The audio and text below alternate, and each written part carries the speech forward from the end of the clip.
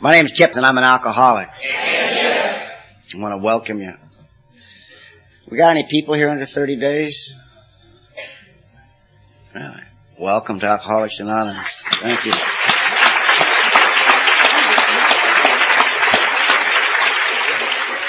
I want to tell you what they told me. Stick around. We need you desperately. Don't go nowhere. My sobriety date's May 12th, 1984. My home group is the Vista Men's Robbers Roost. Meets on Thursday nights, a bunch of convicts. We got 350 years between us in prison, and our goal is to get that much clean time. Someone gets drunk in our group, we take it real personal, you know.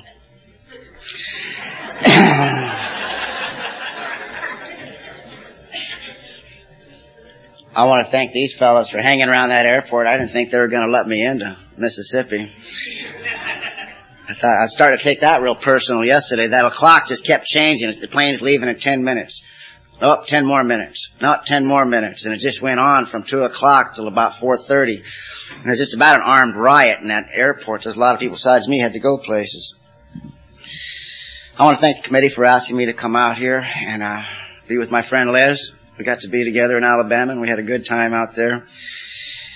I make a lot of new friends. That's what I love about Alcoholics Anonymous. I meet people everywhere I go, and they're just like me.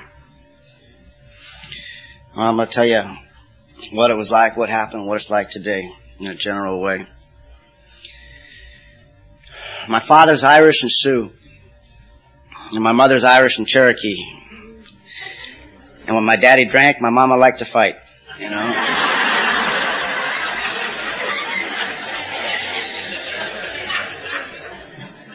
And this is the way it was, you know, we'd be waiting around that house, and if he wasn't home at a certain time, people started getting nervous. And the later it got, the more nervous we got. And that truck be rolling in at about midnight. If you looked out the windows, you'd see all the neighbors coming out of their house with their lawn chairs, you know. The show was getting ready to start. And I don't know if my father was an alcoholic. I have no idea. Ain't none of my business. And I do not blame my alcoholism on my father. If anything in this world, my father taught me what alcohol will do to a family. It taught me what it'll do to a man. It taught me what it'll do to a marriage and what it'll do to children. He was a prime example, you know. And I swore to God I was never going to be like my daddy. I was never going to do that. I was never going to lay a hand on my wife. I was always going to be good to my kids. I wanted my neighbors to respect me, and I wanted all that stuff that we didn't have. And I blame my alcoholism on the San Diego Unified School District. So when I was about 12 years old, they had this great idea that it was time to start teaching the young people about the dangers of drugs and alcohol. I knew all about alcohol. I didn't know too much about drugs. And I want to state right here, you know, that I understand and I respect our singleness purpose with all my heart. There's drugs in my story, and if that offends somebody, I'll give you an opportunity to grow tonight.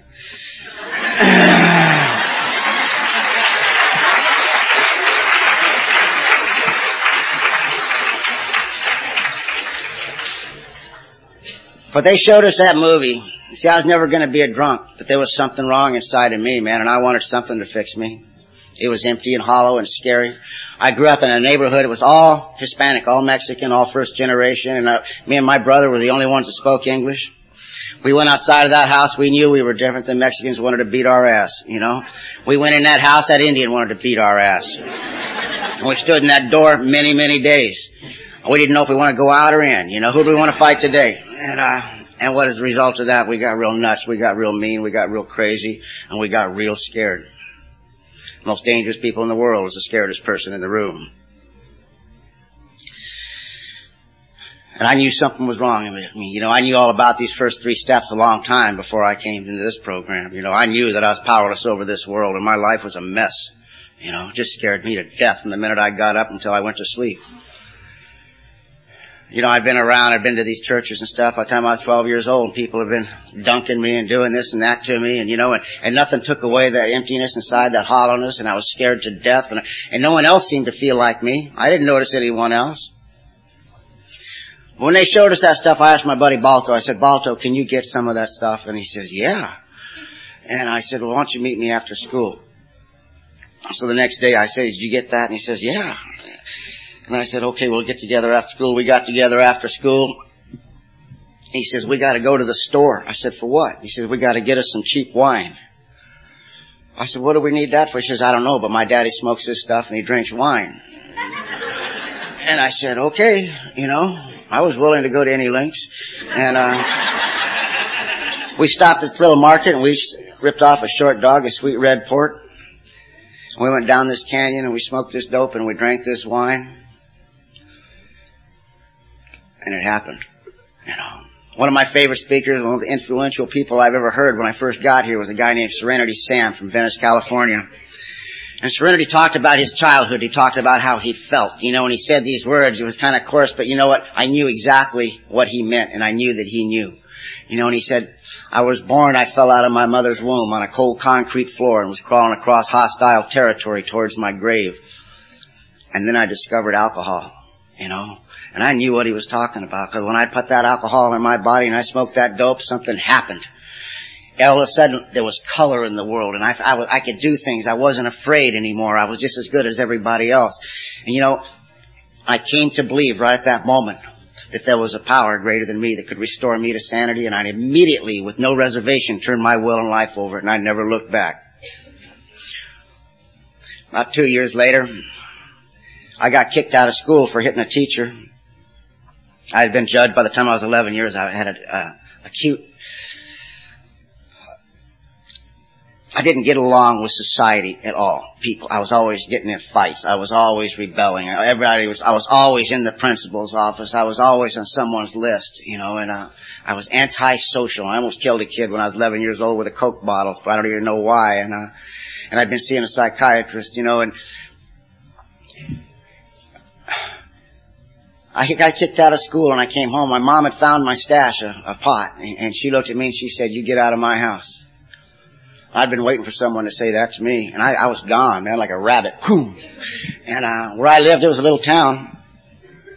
I went over to the coast, and me and a friend of mine, I'd never been anywhere, I'd never done anything, and he says, look at this.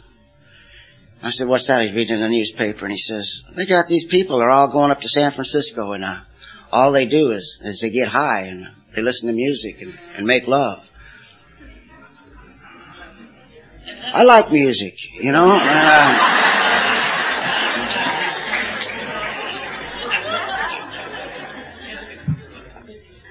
I went up to a place called Haight-Ashbury in San Francisco. And while other young men were getting an education and learning a trade and going to school and doing what young men do, I got a different kind of education.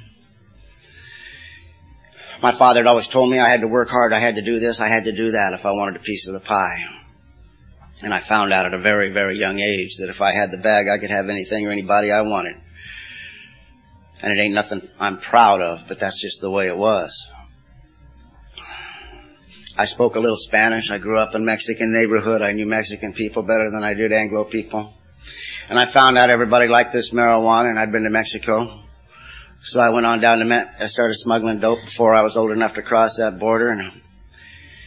And I was arrested when I was 16 years old in Mexico with 200 kilos of marijuana. And I was sentenced to 25 years in the La Mesa Federal Prison in Mexico.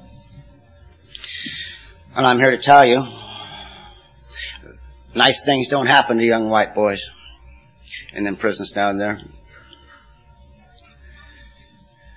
And if anything in this world should have taught me was, you know what, man, the way I'm living, I shouldn't be doing this.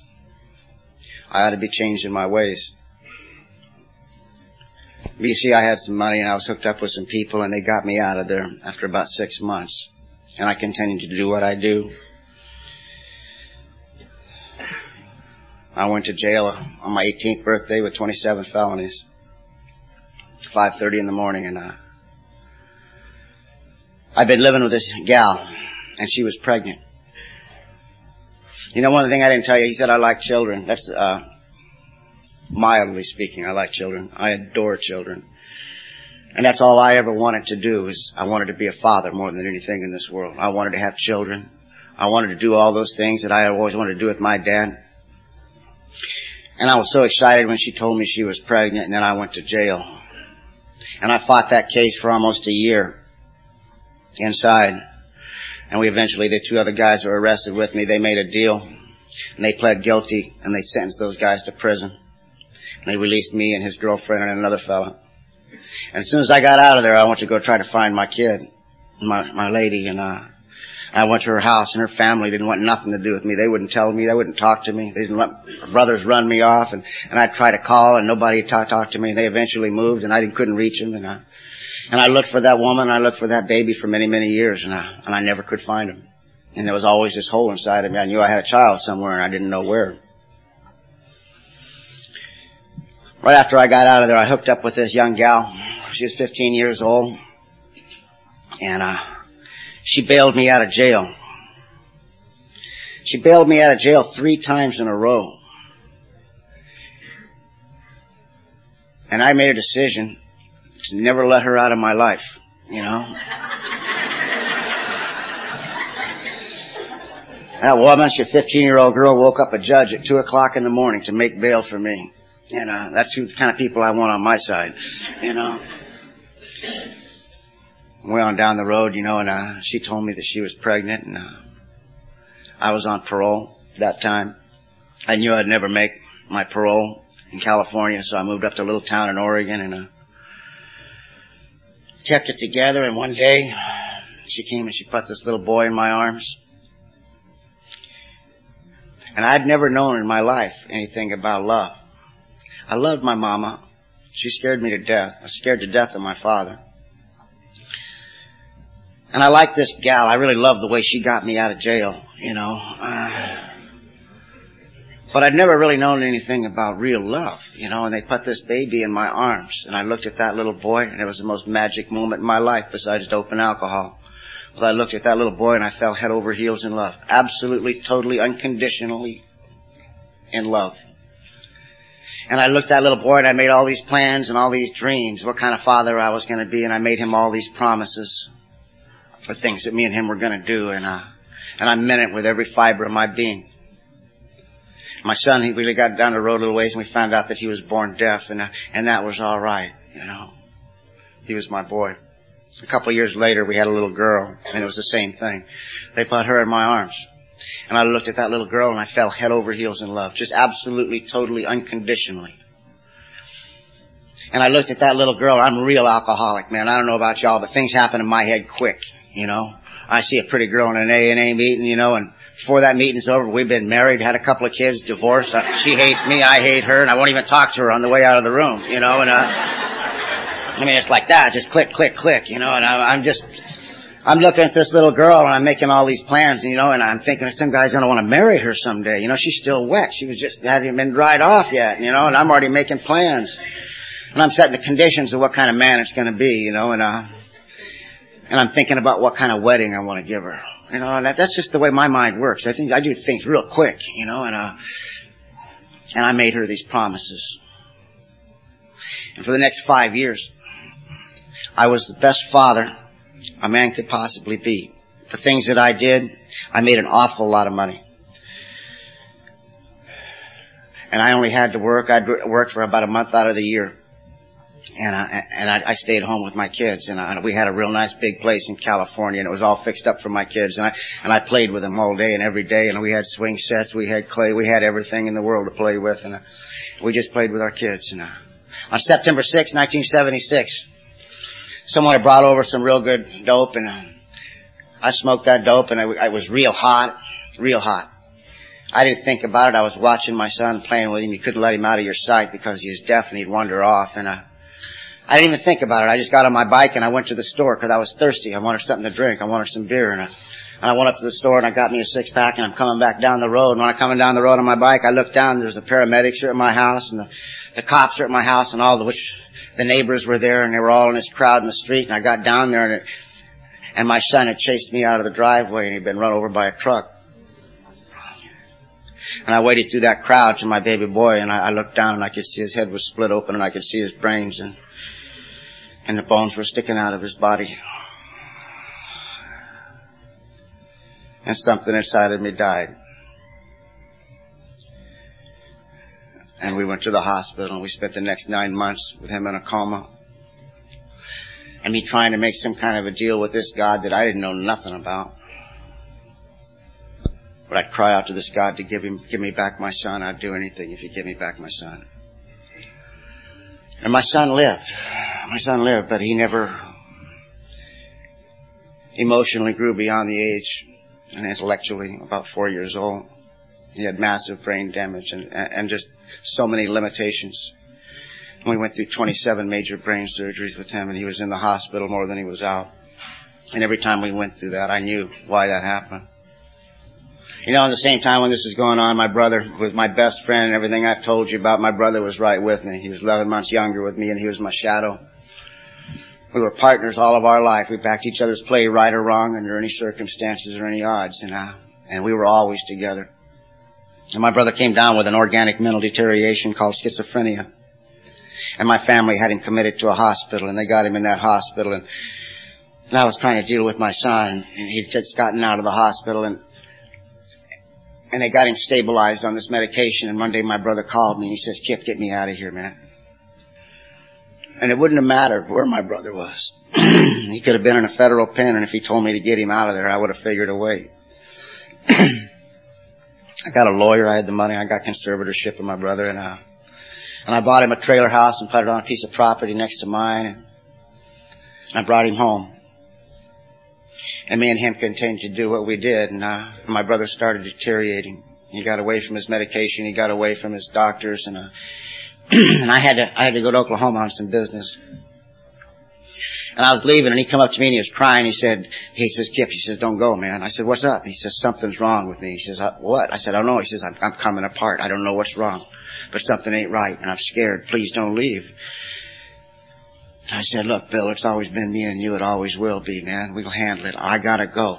I got business to take care of. People are waiting on me. I'll be back in 3 days. Here's some money." I said, "Just hang tight, baby. I'll be right back." And he was begging me not to go, and I had to pull his hands off of me. And I said, "I gotta go," and I left. And I got back, and this thing I was doing went sideways on me, and I was back there for about 2 weeks. I came back, and I was looking for my brother, and nobody had seen him. And I went back to that trailer house, and I opened up the door, and my brother's head rolled out of the door, and his body, what was left of it, was laying there in the doorway, and it was just a big pile of maggots. And another big piece of me died. You know, and I don't tell you this story because I need anyone's sympathy. There's only one point and one reason for me to tell you this part of my life. In the big book of Alcoholics Anonymous, it talks about there are those among us who got here with grave emotional mental disorders.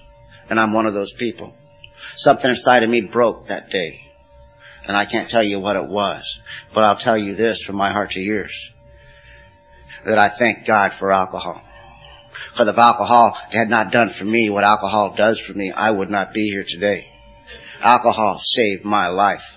Because alcohol worked for me. It took away those feelings. It took away that guilt. It took away those pictures in my head that I couldn't get away from. It could knock me out so I could sleep at night, and it gave me the courage to get up and go face the day. And if it would not have been for alcohol, and if alcohol wouldn't do for me what it does for me, I would not be here. So I thank God for alcohol. You know, they talk a lot about bottoms in AA, and I don't know, I've got my own opinion on that. I've seen a lot of people hit bottom. Might not be the same bottom you're thinking about, but you know, bottom to me is this. I had a friend of mine I was sponsoring, a young man, he was 90 days sober, got in a fight with his life, locked himself up in a van and drank a quart of vodka straight down and killed himself. He bottomed out. He ain't getting no worse, My ex-mother-in-law, she spent the last 11 years of her life in a mental institution with Karakoff syndrome. That's a wet brain. And she didn't know who she was, and she didn't know what she was. All she knew was that she wanted a cigarette. She wanted a cigarette when she was smoking a cigarette. And she didn't ever got no worse beyond a certain point, So she bottomed. It never got no worse. But it's been in my experience, the disease of alcoholism, the way it has affected me, that every time I thought it couldn't get no worse, I found a basement. The stuff the people, the money, all that stuff goes pretty quick. It did in my case. This gal I've been living with all these years, and she'd been a good woman with me, man. Kathy was a good gal. And she was in her pain about her son the same way I was in my pain, and she was drinking and using the same way I was, and I'm proud to say that she's a sober member of this program today, too. But she met another guy, because I was getting nuts, I was getting crazy. And she left. When she left, a good friend of mine came over. I don't know if you have this stuff here in Mississippi. California, we call it Mad Dog 2020. You've read about it. Yeah. This little boy brought a big bottle of this stuff over, and I started drinking it. This lady started pushing on my arm, and she said, "Sir," and I said, "What?" She said, "You have to get off the airplane." I opened my eyes, and I'm on this big wide-bodied jet. The plane's completely empty, and my little girl is curled up against me. And I said, "Where am I?" And she said, "You're in Fort Lauderdale." I said, "I don't like Fort Lauderdale." She goes, "I don't know nothing about that, but you gotta get off the plane." I didn't know what happened. I found out later on that in a drunken blackout, I sold about $150,000 worth of antiques and antique rugs for about $3,000 and decided to, I guess this woman had asked me for a separation, and I looked on the map, and that's as far as I could figure on getting, so I separated, you know. And, the best I can figure, that's what happened. I, to this day, don't know what I was thinking about when I did it. But when I got off that plane, I had a lot of money in my pocket, and my little girl was looking at me, and I was trying to act real cavalier, you know, trying to get her, work her so she'd tell me what I was doing. She was 5, you know. She didn't know. I just woke her up, got her dressed, said, "We're leaving," and that's all she knew. And so I did what any good alcoholic would do, you know. I called a cab. I said, "Take me to a hotel and stop at a liquor store on the way, because I need to figure out what's happened here," you know. And I come to strapped to a gurney, and I didn't know where I was, and I didn't know where my daughter was. I found out later I'd hooked up with this couple, and we had been drinking in this bar, and I went nuts, and they had taken my daughter when they took me in. And I got out of there, and I said, "We gotta leave. This place is unlucky," you know. Anybody here be in an unlucky place? It'll change over here, you know.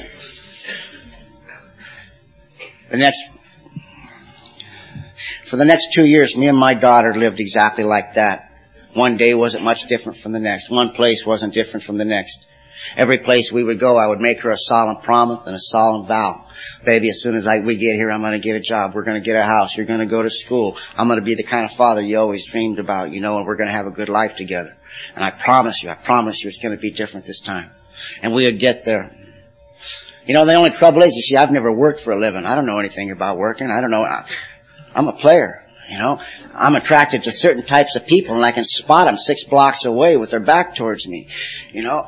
And I get involved in these criminal activities, and because I like that easy money. You know, these people have to go to work every day. That's silly.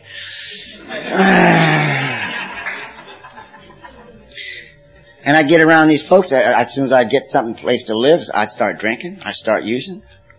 Things would get crazy. I'd come in. We had to leave. The next place, it was exactly the same place. And we lived in 5 different states the next 2 years. And by the time my daughter was 7 years old, I walk in that house. I'd gotten drunk in Oklahoma City. And I come in that house real quick, and I had blood on my clothes, and I'm taking my clothes off, and it wasn't mine. And my little girl, she looked at me, and she knew we were leaving. She grabbed her pillow. She grabbed her doll. And she head out the back door. I put some clean clothes on. I was right behind her, and we got to the bus. I got a ticket to California. And we were going back, and I got on that bus, and I just passed out. I was drunker than a skunk. And I come to it. I believe it was Gallup, New Mexico. And my little girl would come to it, and my girl was crying. I opened my eyes. I said, "What's the matter, baby?" And she said, "Daddy, I'm so hungry. You ain't fed me yet." And I said, "As soon as we stop, honey, I'm going to get you something to eat." And that bus stopped, and I was sick. I was shaking. I got off that bus, and I went over to this little liquor store. And I picked her out a sandwich out of that cooler, and I went over that there and got me a quart of wine. And I got up to go pay for it, and I only had enough money for one or the other. And I had to put her sandwich back. You know, and I've done a lot of things in this world that I don't share from the podium. But I can tell you this, that I've never done anything worse in my life that haunted me more than that moment. But I didn't have no choice. I got back to California. I went over to my mama's house. I hadn't seen her in a long time. And my mama's tough. She's tough. I walked in and she looked at me and she looked at my girl. She says, how come this girl's dirty? I didn't raise you this way. I started to give some excuses, and she said, you hit the bricks. I grabbed my daughter, and I said, where were we going to go? She grabbed my daughter and said, we ain't going nowhere, pal. You are. Hit it. You know, and thank God for my mama. She took my little girl. You know, the next 3 years, I don't know. I know. All I did was drink. I lived in the bushes. I lived on the side of the road, and I panhandled for wine. And I drank until I ended up in a nut house, ended up in a hospital, ended up in a jail. As soon as they would let me out, I would start the cycle all over again. And it didn't matter because, you see, alcohol worked. I didn't care about anything else. I just, every time I stopped drinking, everything, all those feelings, all that stuff would start coming up again. And I was out in front of this little 7-Eleven market one morning. It was on a Sunday. This nice family pulled in. They had this nice little square 4-door sedan. And this square guy got out with a square 3-piece suit, you know, and he had a real short haircut. Had this square little wife sitting in the front seat. And the square little kids in the back, you know. And I just looked at him and shook my head. You know, how can you live that way? Now we're the only people in the world who can be laying face down in a gutter looking down at the rest of the world, you know.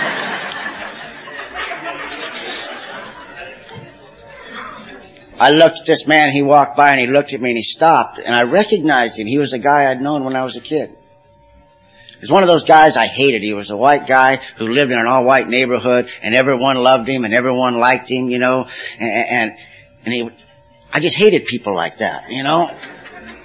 He had everything I wanted. He looked at me and he smiled. And he said, hi, Kip. And he gave me $2. Now, I don't know if there's any winos, real winos in this room tonight.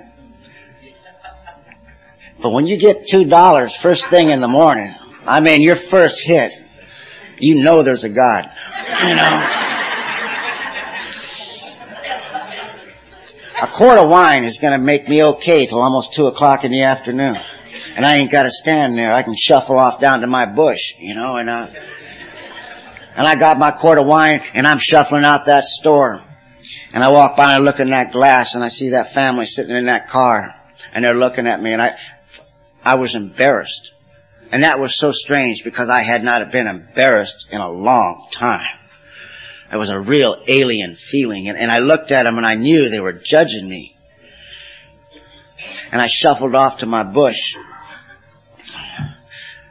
I lived in this little place, a little bamboo patch right on the beach, right on the coast of California. And there was this restaurant up on top of the hill, and the septic tank drained down into this big bamboo patch, and it was a big, dark, stinky place. It was just like the inside of my head, you know, and nobody else would go down there because it smelled so bad, but that was my home, my little condo. I was safe there. I crawled down there, and I ain't here to talk about religion. I don't believe religion has anything to do with Alcoholics Anonymous. God bless the religious people, but that was a good Christian family. They weren't judging me because that man ended up to be a real good friend of mine. And that good Christian family got out of their car that morning. Instead of judging me, they got on their knees and they prayed to the God of their understanding to help that poor man. And about the time they were praying for me, I had the weirdest thought I've ever had in my life.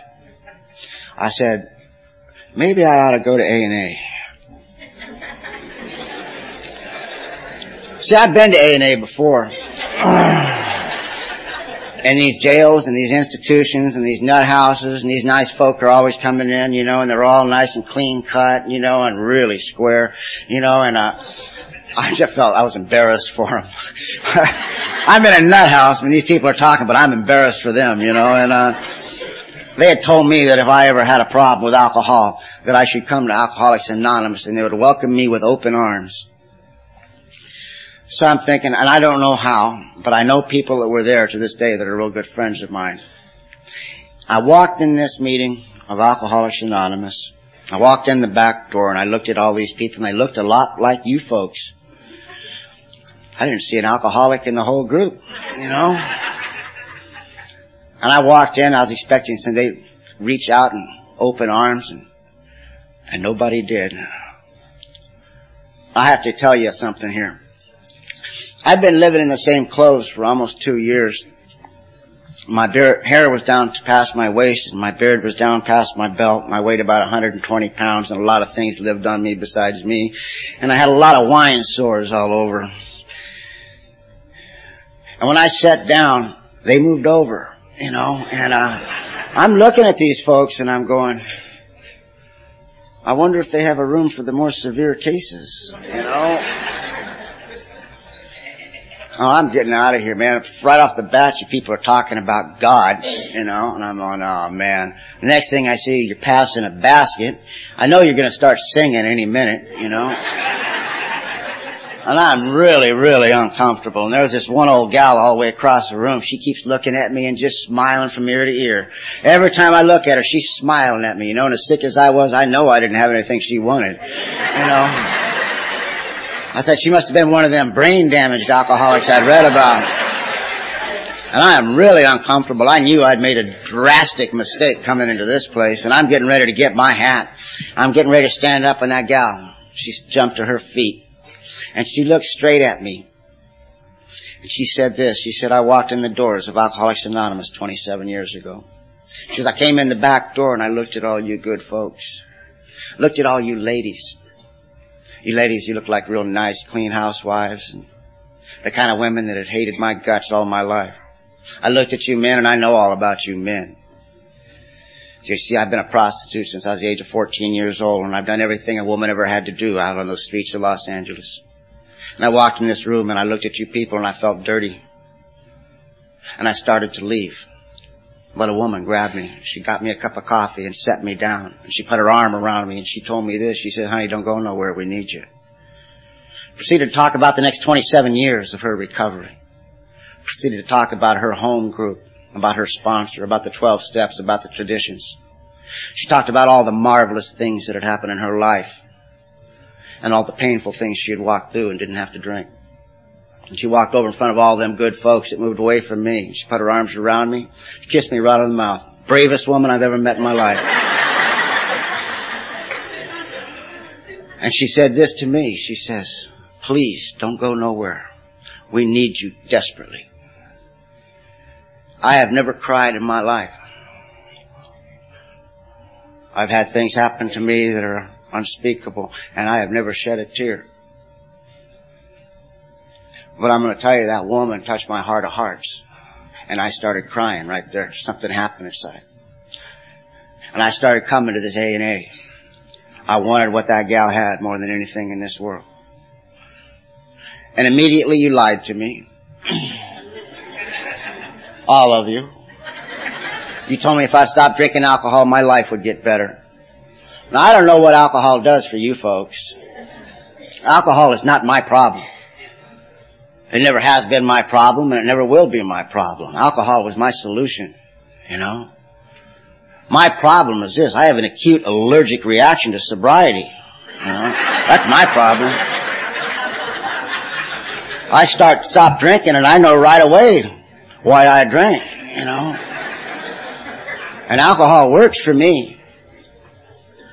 I wanted what you people had, but alcohol worked for me, and it still worked, and it worked real good. But I wanted what you people had. And I started coming to this A&A on a regular basis. And if there's anyone new here tonight that think you can come to these meetings, and this sobriety thing is going to rub off on you, good luck. I come to these meetings and I learned all the lingo. Easy does it one day at a time, and I'm squeezing the women and glad handing the men, and I'm going out to coffee with them. I'm going to meetings every single day. I'm involved in it. I can't stay sober, but I'm just coming around and around. I just wanted to be a part of this thing so bad. And I'd go out to have coffee with you, and I'd do anything. Just don't leave. And then you'd leave and it'd be all me. And I'd go crazy. And I'd have to drink. And I did this for 6 years. Christmas morning I woke up 1983 in that rubber room, and I woke up in that rubber room a lot of times. Handcuffed, butt naked, covered with blood. My face was stuck to that mat. Couldn't get my face off that rubber mat because it was stuck from the blood. And I looked up and I saw all these cops looking down this little porthole at me laughing, and it was Christmas morning and I just knew Santa Claus was coming, He ain't coming this year. And they let me out, I did what I always did. I get in an argument with a cop. They beat the hell out of me. They lock me up for a little bit and send me on my way. And they told me, they didn't tell me to keep coming back, but they knew I would, and I ain't gonna come back to this A&A. This don't work for me. I'm that person in chapter 5. I'm tired of humiliating myself in front of you people. Go to a meeting this size when they ask for newcomers, you've been going to that group for 6 years, everybody in the room turns around and looks at you. And they start passing money back and forth, I'm just joking on that. And I do what I do, You come around here to go to these meetings, your life will get better to a certain point.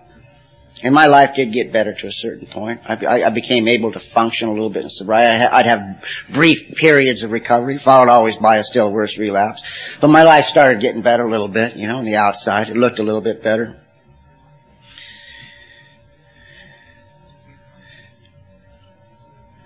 I went and took all the money I got. I bought as much liquor as I could carry up to this little apartment I had. And I started drinking.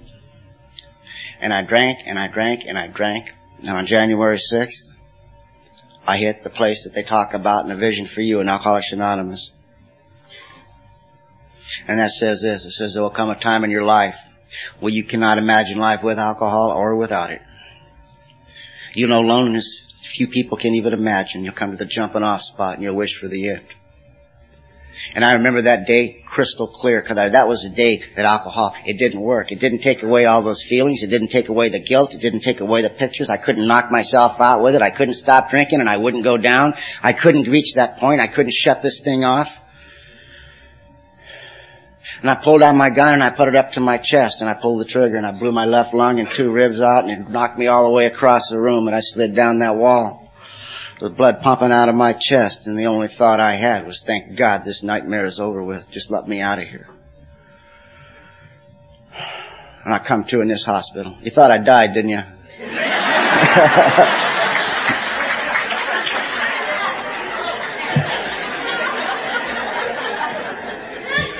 There used to be this old guy named Charlie Tuck. I'll break his anonymity. He's gone on to the big meeting. I hated that man.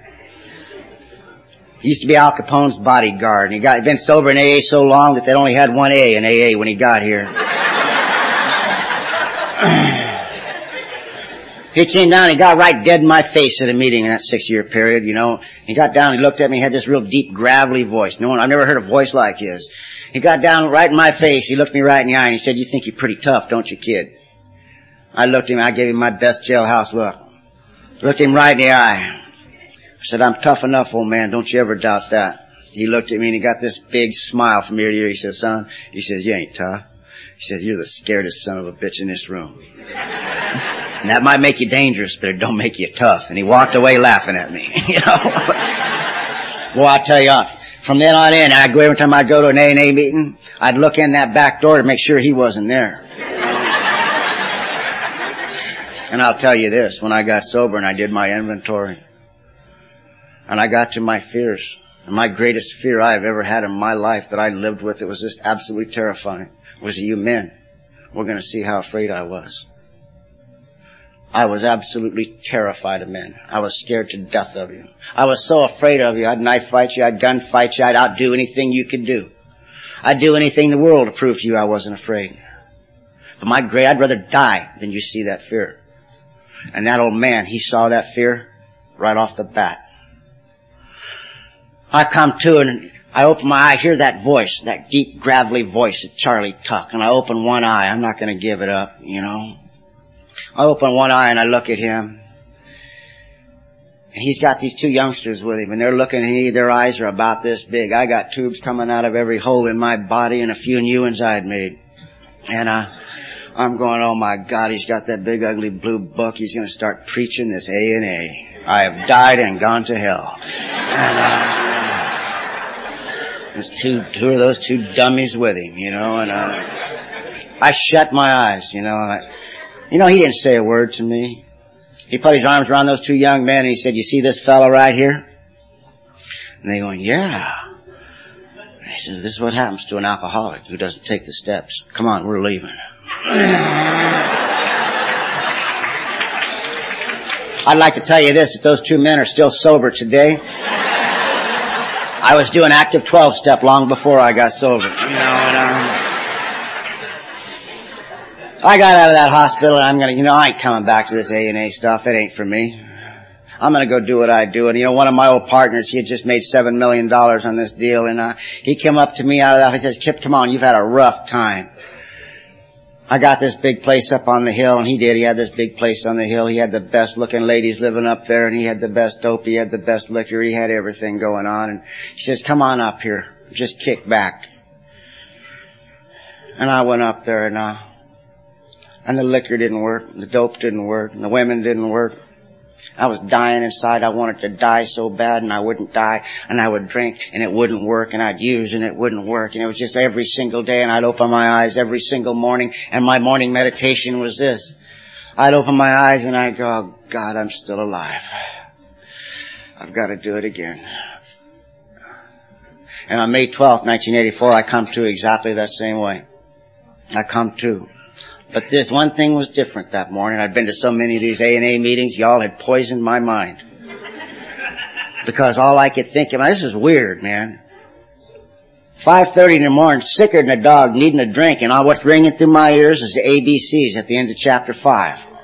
That's pretty weird, and I was laying there in my rack, and I'm thinking about this. Wow, I'm an alcoholic. I'm powerless over alcohol. And my life's a mess. I knew I was an alcoholic. I had no problem with me being an alcoholic, But in the 12 by 12, it tells me this. It tells me that it don't matter what I tell you people.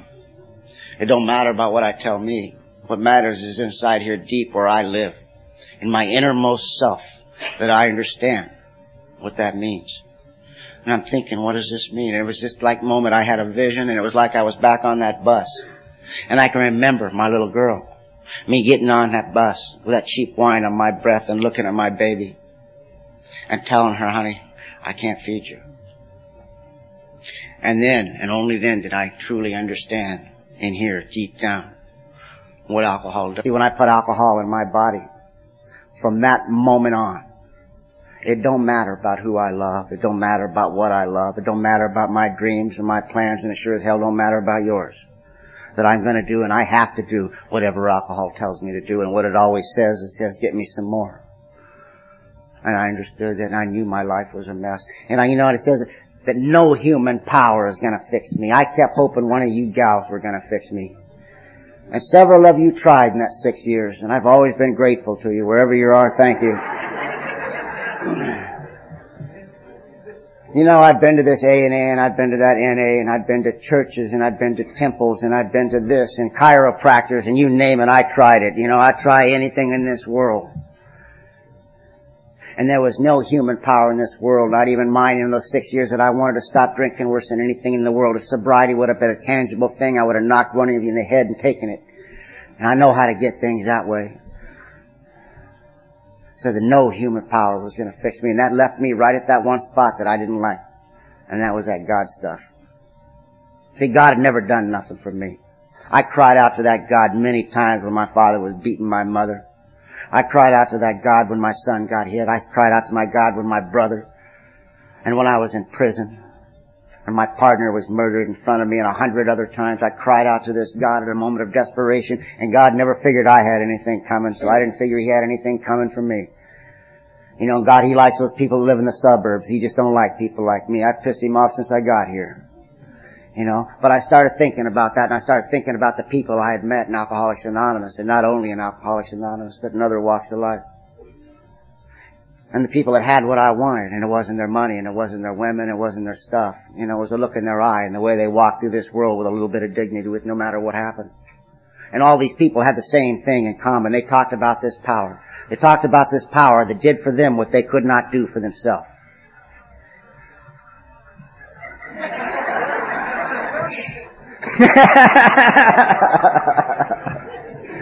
I'm glad you guys heard that too.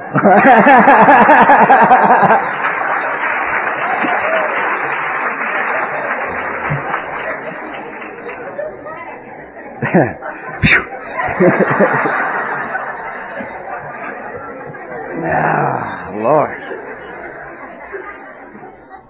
I got down on my knees that morning, and it was the most sincere moment of my life, and it's the same prayer that I've ever heard. I heard my dear friend here talk about, and my friend Al talk about this morning. I ran out of ideas and I ran out of angles, and I got down on my knees, and with no conditions, I cried out. I cried out. I said this. I said, I don't know who you are, and I don't know what you are. I don't think it makes any difference. From this point on, from this very moment on, I will do whatever you put in front of me if I don't have to drink. And if you're not there, I'm screwed. And I will tell you this, that the longer I've been sober, and it ain't been that long compared to some of our speakers tonight, but the more I know of what a blessing was given me that moment. Because from that very moment I knew in my heart that if I kept that simple concept, I wasn't going to have to drink that day. And I went and looked up that old man. And I went up to his lovely wife, Alan. She was the king of Al-Anon in that area, you know, or the queen. She was just the most wonderful woman. And I related to Al. I walked in and she called me honey, and she called me precious, and she called me darling, and she welcomed me in her house. Like she'd been waiting for me, you know. And she got me a glass of orange juice with some honey in it. She said, honey, sit down, this will help. Charlie will be right out. He's so happy to see you. I didn't even think he liked me. And he come walking out of that room, and he just had a smile from ear to ear. It was like his prodigal son had returned, and he walked over and he gave me this big hug, and he says, good to see you, Kip. What can I do for you? I said, Charlie, I don't want to drink no more. I don't ever want to drink again. He says, are you done? I said, Charlie, I pray to God that I'm done. He says, that's the right answer, son. He says, what are you willing to do? I said, anything you tell me. He says, anything? I said, anything. And he set me down, and this is what he told me. He says, Kip, he says, I've been watching you for a long time. I've been around this program for a long time. I've known a lot of drunks. People like you don't get sober. Very few of you get sober in Alcoholics Anonymous. Something inside of you is badly broken and burned, and I don't know what it is. That's between you and your God. He says, but I will tell you this. If you will do what I do, you will not have to drink anymore. Are you willing to do what I do? And I said, yes, sir. He says, come on with me. And we went out to this little park. He lived right on this little park, and it was on a Sunday again. There was all these families out there having picnics and birthday parties and stuff. He says, get on your knees. And I looked at him. And I went, in front of these people? He says, Kip, these people in this community have been stepping over you for the last 3 years. They ain't going to mind seeing you on your knees one more time. And he took me on that park on a beautiful day. And he held my hands and he prayed. And he told me this. He says, from here on in, absolutely nothing. No child, no woman, no job, nothing in this world can ever be more important than you doing the things that you have to do to maintain your sobriety. And the day that you think anything or anyone is more important than you doing the things that you have to do, that's the day you're getting ready to take a drink, and you're not going to get sober again. This is it. God has given you a window, and I don't know why. He says, but He has given you a window. And that old man took me through those steps in my first year actively. He got me involved in service. He made me go to meetings every single day. You know, I'm coming up on 90 days. I said, I almost got 90 days. He says, so what? I said, well, I don't have to go to meetings every night. He said, who told you that? I said, well, 90 and 90. He goes, remember when you were talking, you said you're not like them people? He goes, you're right, you're not. You keep going to those meetings till I tell you to stop. He made me do stupid things like get an identification in my real name. And I don't know, that's scary stuff, He told me the most outrageous thing. He said to get a job, Sober people work. I said, I want to work on my recovery. He says, get a job, become self-supporting. That's working on your recovery. And I went and got a job. And I didn't know how to work. My family's business was fishing, but they didn't want nothing to do with me. And I went and asked my mama. I said, I gotta work. You're the only person in the world. Could you please give me a job? She goes, Kip, we serve liquor on that boat. I can't have you on that boat. I said, listen, I'm not drinking. Please, if I drink, fine, you don't have to pay me. Just give me a chance. And she gave me a job. And I went and told Charlie I got a job. I said, Charlie, they drink on that boat. There's alcohol on that boat. He says, you can go anywhere if you got business there. He says, but I'll tell you this, you better find a God and get real close to Him. And I'm getting on that boat and they're loading up all that liquor on that boat, getting ready to go on a 3-day fishing trip, and I'm looking at it and I'm going, oh God. About that time, I'm real confused about this God. I don't know too much about it, but this pelican flew right over me. I said, oh God. He stopped and he started flying around me and he looked out at me. I don't know if you got any pelicans here, but next time you see them, look at the way they look at you. They look just like these old timers, this young king of the meeting. Look down at me like this.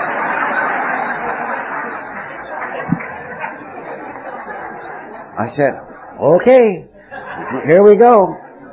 Now y'all might think that's funny, but I'm going to tell you, my idea of God has evolved a great deal since that day. But I worked on that boat for my first year of sobriety, and I was around alcohol all day, every single day, and every day the thought hit me to drink. That pelican was flying over me, looking at me. Probably just a coincidence, I don't know. But all I know is I knew something was looking out for me, and I didn't have to drink, and I got to a meeting every single day. Every day that we were on shore, I was at a meeting. And after about a year, I'd met this woman. I met her at the coffee pot in AA, and we fell in love, And we had 6 children between us and a desire to stop drinking. And that was it. And we were going to get married, we were all in love. And she was just a beautiful girl, and everything in my life was wonderful. I told her, I said, honey, I love you and I want to be your husband. I said, but you can never be more important than A&A to me. She looked at me and she said, yeah? Well, I'm going to do the same thing. I said, good. And I'll tell you that the next 10 years, we had the best marriage in Alcoholics Anonymous I've ever known anyone to have, personally. She was my dearest friend. She was my best friend. She had her sponsor. I had my sponsor. She went to her meetings. I went to my meetings. And in that 10 years, a lot of wonderful things happened, They told me that I had to get off that boat and get a real job. I said, I don't know how to do nothing. He says, you know how to pray? I said, yes, sir. He says, get on your knees. Tell God you got to learn a trade. I said, I got on my knees. I didn't have a license. California promised me I'd never have one. And I got on my knees. I said, God, Charlie says I got to learn a trade. I'll take whatever you got. And I walked out the door. I lived right behind this honky-tonk, and I was married at this time, and I walked out the door, and I turned around to hitchhike, and this fella pulled up, rolled his window down in his pickup. He says, hey, buddy. I said, what? He says, you want a job? Scared me to death. I tried to talk my way out of it immediately, I said, I ain't got a car. He says, that's all right, my shop's down the street. He says, you get there, I'll get you home. And I said, okay. I said, what is it? He goes, it's painting. I said, I don't like to paint. He says, I'm going to teach you. I said, okay. And I went back. I'm going to call Charlie. It's 10 minutes. I got a job. I'm thinking he's going to be impressed, I said, Charlie, I got a job. He goes, yeah, what is it? I said, it's painting. He says, that's a good job for you. You don't have to think very much. He said, did you thank God for giving you that job? I said, yes, sir, I did. He says, okay. He says, from here is what we're going to do. He said, you're going to go to work for this man. God wants you to be a painter. I said, are you sure? He said, yep. I said, okay. And he says, you're going to go to work for this man every single day. You'll be the very first man in his shop. You'll be the last to leave. You'll do whatever he asks you to do. You'll never, ever give him a reason to fire you, and you'll never quit. And bottom line is, you will never ask him what he's paying you. Whatever he pays you is a hell of a lot more than you're worth. And, he covered every angle there was, and I was looking for an angle. He knew me real well. And I went to work for this man. And, to make a long story short, I found out that I was a painter. I was real good at it. I went to work for this company. It was 150 men, and I was the only sober person there. And I don't know if any of you know many painters, but that industry is riddled with this disease. And I was the only sober person there. One night this fellow was giving me a ride home, Steve, and he said, "You're in that A&A, aren't you?" I learned years ago you don't cop to nothing, even if they got pictures, But, I said, "Why?" He says, "I know about you. I know people that know you, and you don't drink. You don't get high with us. You're always smiling. You carry that book around with you, and we're having lunch. You go read that damn book. You're always the first one here every morning and the last to leave." He says, "You're either in that A&A or you got brain damage." And, I'm looking at him. I still don't want to give it up. But I said, "Well, actually, I got a little of both. But why do you ask?" He said, "Well, I'd like to go back to that AA, but," he says, "I just can't. I raised my hand so many times. I'd just be embarrassed to do it again." I said, "Well, hell. How long you been doing this, Steve?" He says, 6 months. I started laughing.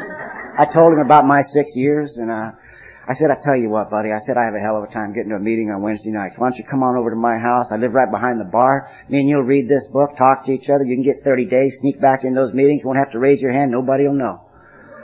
And if you change your mind, I'll buy you a drink." And he goes, "Well, I can't lose." I said, "Nope." And he started coming over. That is now one of the largest men's meetings in North County, San Diego. One of the most active men groups there is. It's called the Vista Men's Hole in the Wall. There's over 150 men at that meeting trying to learn how to live one day at a time sober. I became a painting contractor and I made a lot of money. I hit it right in the middle of the 80s in California. Man, the money was growing on trees. And I got rich. I got all the stuff. I got the big house. I got the boat. I got the car, the new trucks. I was in everything to do with Alcoholics Anonymous. At that time, I was the chairman of the Hospital Institutional Committee for Corrections. I'm sponsoring about 15 guys. I'm teaching baptism at my church. I'm an active member of my community. I've got all my kids with me. At 3 years sober, I forgot to tell you this. At 3 years sober, state of California gave me my driver's license back. I went down. I got my contractor's license, and I signed a contract with the giant skyscraper downtown San Diego that was just a passel of money. And I went down and I bought me a brand new truck and paid cash. I came home and the phone was ringing. I picked up the phone and there was this gal. I'd never heard her voice before. She says, "Your name Kip Collins?" I said, "Yes." She goes, "Do you know Sandy so-and-so?" And I said, "Yeah." She goes, "That's my mama and you're my father. And I want to get to meet you. I want you to meet your grandchildren." He could have knocked me over with a feather. I'm going to tell you something here that's sometimes hard for me to talk about, but I talk about it because it's the way it is. I spent a lot of time in institutions and jails. In those jails, the races separate. You walk in those rooms, it's real different there. And there was a lot of things, a lot of old ideas I had when I came in here that I ain't never going to give up. A lot of it had to do with race. I might not have said it, but I felt it. Ain't nothing I'm proud of. And that little girl came, and she brought my children, my grandchildren, and I'd been waiting for my grandchildren, and she brought them over, and my grandchildren are black. And it was just like this. When God says, "Well, Mr. Racist, how do you feel about this?"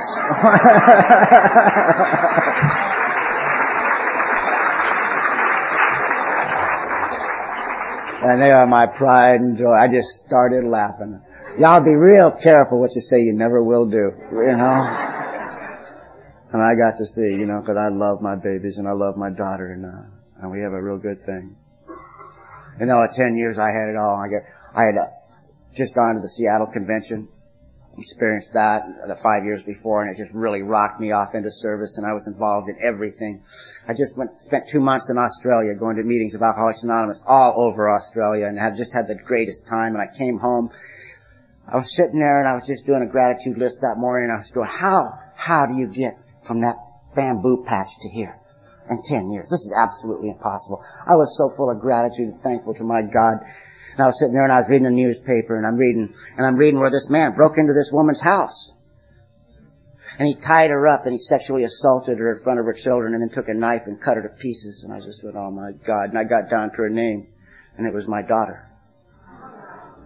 And I want to tell each and one of you here that I am absolutely perfectly capable of first-degree murder. You touch one of my children.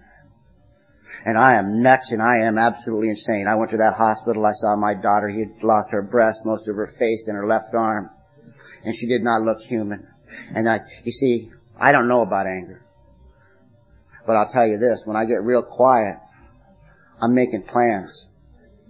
See, when I get ready to do something, I plan on getting away with it. I ain't going to tell everybody what I'm about to do, you know. And I'm making plans, and I'm nuts, and I can't sleep. And see, I know all the right people. They caught this guy. He's in jail. I can put his name on a piece of paper and have him taken care of like that. And I'm nuts, and I'm crazy, and I'm looking in that book. I'm looking for an angle. And you know what it says in there? I'll tell you, I'll save you some reading. It says this about resentments and about anger. It says it'll cut me off from the sunlight of the Spirit, and the insanity will return. And there ain't nothing in there that says unless someone rapes your daughter. It doesn't say that. It says quite clearly that I cannot afford the dubious luxury of living in that because it will kill me. And my sponsor told me when I got here that nothing and nobody could be more important than me being sober, doing the things I have to do to be sober. And what I have to do is I have to get down on my knees and pray for that man to have everything out of life I want. If you think that's easy, you try it. And I got on my knees every single morning and I prayed for that man to have everything out of life that I wanted. And I ain't going to tell you I forgive him yet. I'm still working on that. But I'll tell you this, the insanity went, the rock went out of my gut. And I was able to be a father for my daughter the very first time she ever really, really needed me. She didn't need an executioner. She needed a father. My grandchildren needed a grandfather. And I had the resources and the compassion and the love to do it. And I was there for her for the first time in her life when she really needed me.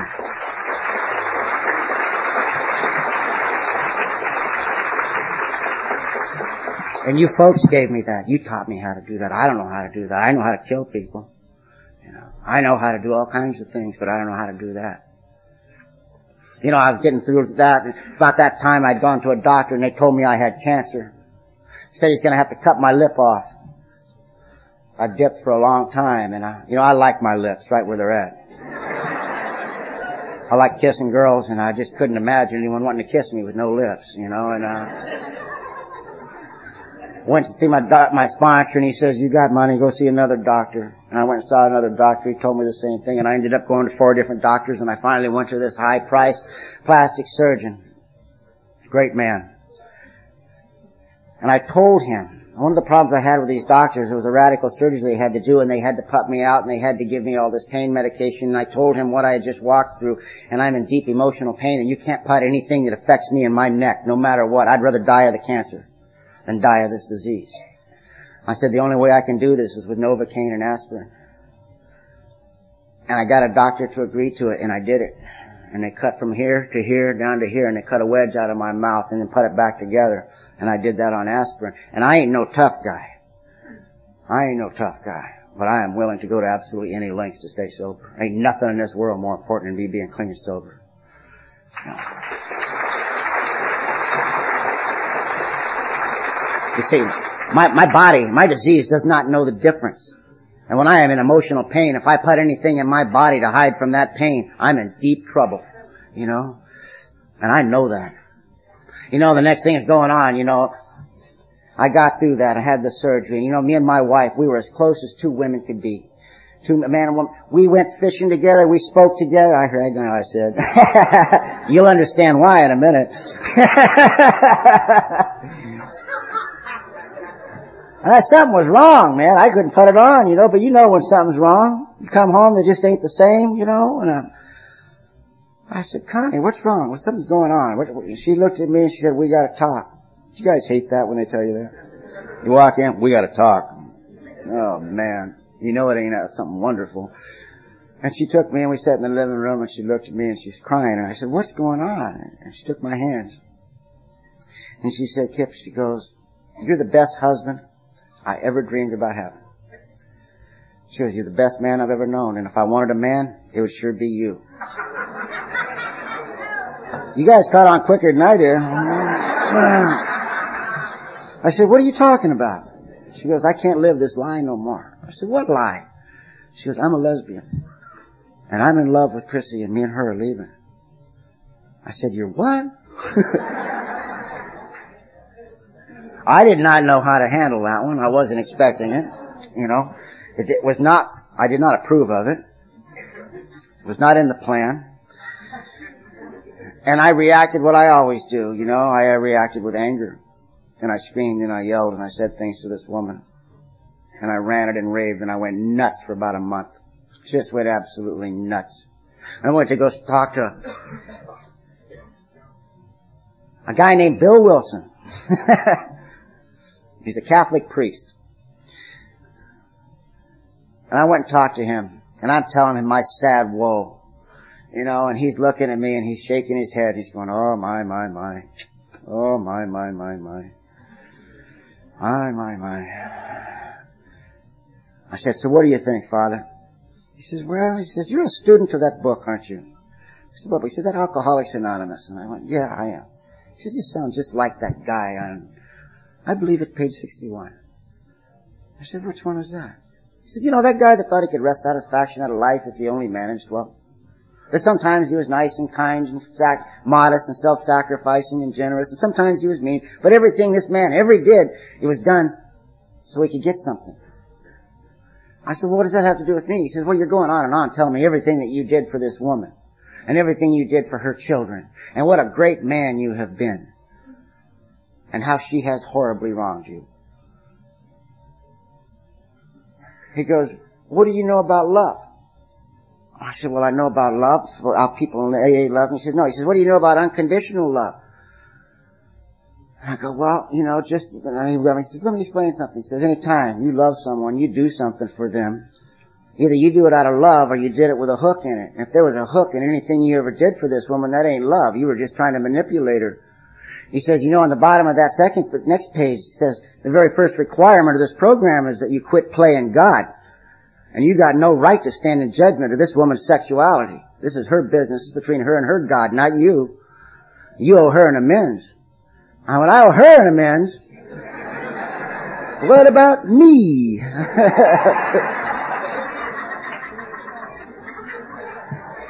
Says, you go home and you write about love. You write about it. You do an inventory on that marriage. And I went home and I did that. I followed directions. I wrote it. That woman was I could not have asked her to be a better wife. She did everything that she ever promised that she was going to do to me. You know, she took care of my kids. She was faithful to me. She honored me, respected me. You know, and we raised our kids together and we had a great life and she was the dearest friend and I respected hardly any woman any more than this woman. And I finally had to understand what unconditional love was and I went and I released her. You know, and today she's with another woman and they're married and she kept my last name. She's my sister. You know, and I didn't know you could do that. Some woman do you wrong, you kick him to the curb and go next, you know. I didn't know, you know, you could still have a relationship with it. You could let a relationship change, you know. It didn't have to be the way I wanted it, you know. I don't know what's right or wrong about it. All I know is it was none of my business. I'm only responsible for me. My sponsor told me this, you know, when we were going through these steps, and he says, you know the only thing you're responsible for? I said, what? He says, your actions, your reactions to other people's actions, and your inactions. If you concentrate on those three things, you'll stay out of everybody else's business. You know? And that's the fact. I'm responsible for my reactions to what everybody else does. You know, and I got on the other side of that, and it was just me and my daughter, and this man came and asked me for my daughter's right hand. Real nice young man. He's a pilot. I get free tickets. And, that had nothing to do with it. You know, and, he came and asked me for her hand. You know, and that man thought enough of me to ask me for my hand. And I found out later, my daughter made him ask me first, you know, and she thought enough of me. And that might not sound like you guys gave that to me. Alcoholics Anonymous gave that to me. I had thrown that away. I had thrown all my rights to my children away. And I was able to give my daughter the kind of wedding I dreamed about giving her the day she was born. I write a check for $250 to Master Charge, and I will every day for the rest of my life, every month. First of every month. You know? And I don't ever regret it. You know? I don't ever regret it. And she just made National Honor Roll Society, and she has a great marriage, and she's finishing up her master's degree in special education in Texas. You know, and she was gone, it was just me and my son, me and my little boy, and you know, and me and him, and you guys, he taught me how to be a father. You see, I got involved in his life, I got custody of him. when I was about 4 years sober, and he came to live with me, and I helped him finish school. And he graduated from high school at the age of 23 years old, and they said that was impossible. But he did. And we got incredibly involved in the Special Olympics, and we were involved in that for years. We did everything. We built a fishing boat together, and we went on camping trips together. We went on fishing trips, and he grew up in Alcoholics Anonymous, and he grew up in these rooms, and people loved him and accepted him, and he was a part of this, and he had a huge family, and he was loved. And he loved Alcoholics Anonymous. He couldn't talk to you, but he understood the language of the heart real well. And my son got sick, and it was just me and my baby boy, and I didn't know what to do, and I took him to the hospital, and I sat with my son for the next 4 months. He had had a small operation, and he got a staph infection in his blood. And on October 4th, he died in my arms, just before his 25th birthday. And I want to tell you that the promises came true to me in my worst times, not in my good times. Because it was at this time that I understood exactly what serenity means. I don't know what it means to you. Serenity to me has nothing to do with standing there watching a beautiful sunset with her with a pocket full of money. That might be nice. That's a fantasy, Serenity is watching the thing you love the absolute most in life die. And hurt worse than you can ever imagine hurting. You don't even know a human being could hurt that much. But at the same time, in your heart of hearts, knowing that this is God's business and it ain't personal. This is the way it's supposed to be. And a total acceptance in my heart of that at the same time. And I got on my knees that morning, and I got down on my knees, and I thanked the God of my understanding for the 10 years that you people gave me to be the kind of father to my son I always dreamed about being. And I buried my son, and it was just me, and I didn't know what to do. I've never been to school, and this is what's happened since that day. I went to school. I'd only been to the 8th grade. It was the last grade I completed. I went to school, and I was getting a degree. I was almost finishing my degree, and they told me I needed to finish high school before I finished this degree. And I told them I didn't need to. They said, no, you have to, and I finished high school, and then I got a degree in marketing and business management. And, my sponsor, when this woman left, one of the first things I wanted her to do was jam a woman into my life immediately. I needed a woman. I said, I'm lonely. He says, you're not lonely, you're horny. It's not the same thing. And, he goes, you cannot have a relationship until you do not need one. What are you talking about? He says, when you need to live by yourself. You need to know who you are. You need to take care of your own needs. You need to learn how to live by yourself and do things, and you learn how to go like you. And when you're real comfortable in your skin, and you don't need no woman or any human being to make you fulfill as a human being, he said, then you can have a relationship. Until then, you're just looking for a hostage, And I followed his advice. I dated a lot of women. I had fun, but I didn't get involved in any kind of relationships, And I lived by myself, and I did all that, and one day I was sitting at home, and I was going, God, my life is good. This is nice.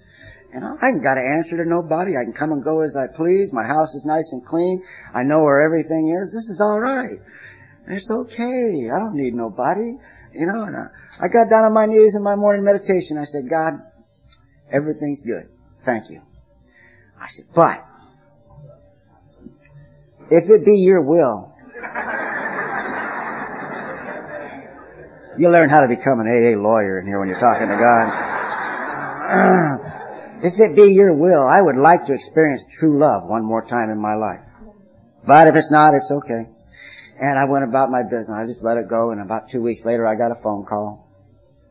And I picked up the telephone, and it was this gal's mother, a girl I'd dated about a year before. And I said, hey, how you doing? And she goes, well, I'm doing good, but Carmen's a real mess. I said, really, what happened? She said, oh, she got drunk with this other gal. They were all loaded on dope and liquor, and they wrecked on Interstate 5. Her legs are broken in 16 places. She's got brain damage. She's going to be in hospital for years. I said, oh, my God, I'm so sorry. Well, what can I do to help? She says, you can come and get your daughter. I said, what are you talking about? She goes, she didn't tell you? I said, no. She goes, you got a three-month-old baby. And I went up there to that Los Angeles, and I went up there, and I opened that door, and that grandma put that baby in my arms, and I fell head over heels in love, Everyone told me, he says, Kip, he says, you got to get a blood test, make sure that's your baby. I said, no, I don't. What do you mean? I said, God gave me this baby and I ain't giving her back.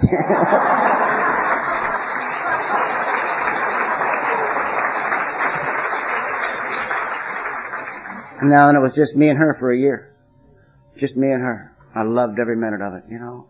And I was at a meeting I've been going to for years, and I saw this gal, me and her had been on many committees together, and she asked me if she could hold my baby.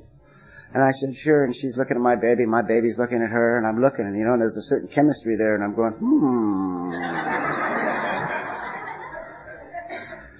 Got to the guy, I said, well, how's John, her husband? She goes, oh, me and John are divorced. I said, oh, really? That's too bad.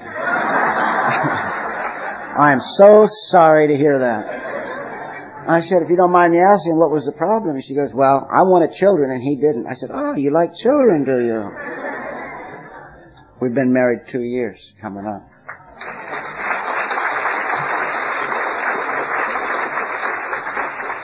And a year ago, next week, she put a little boy in my arms.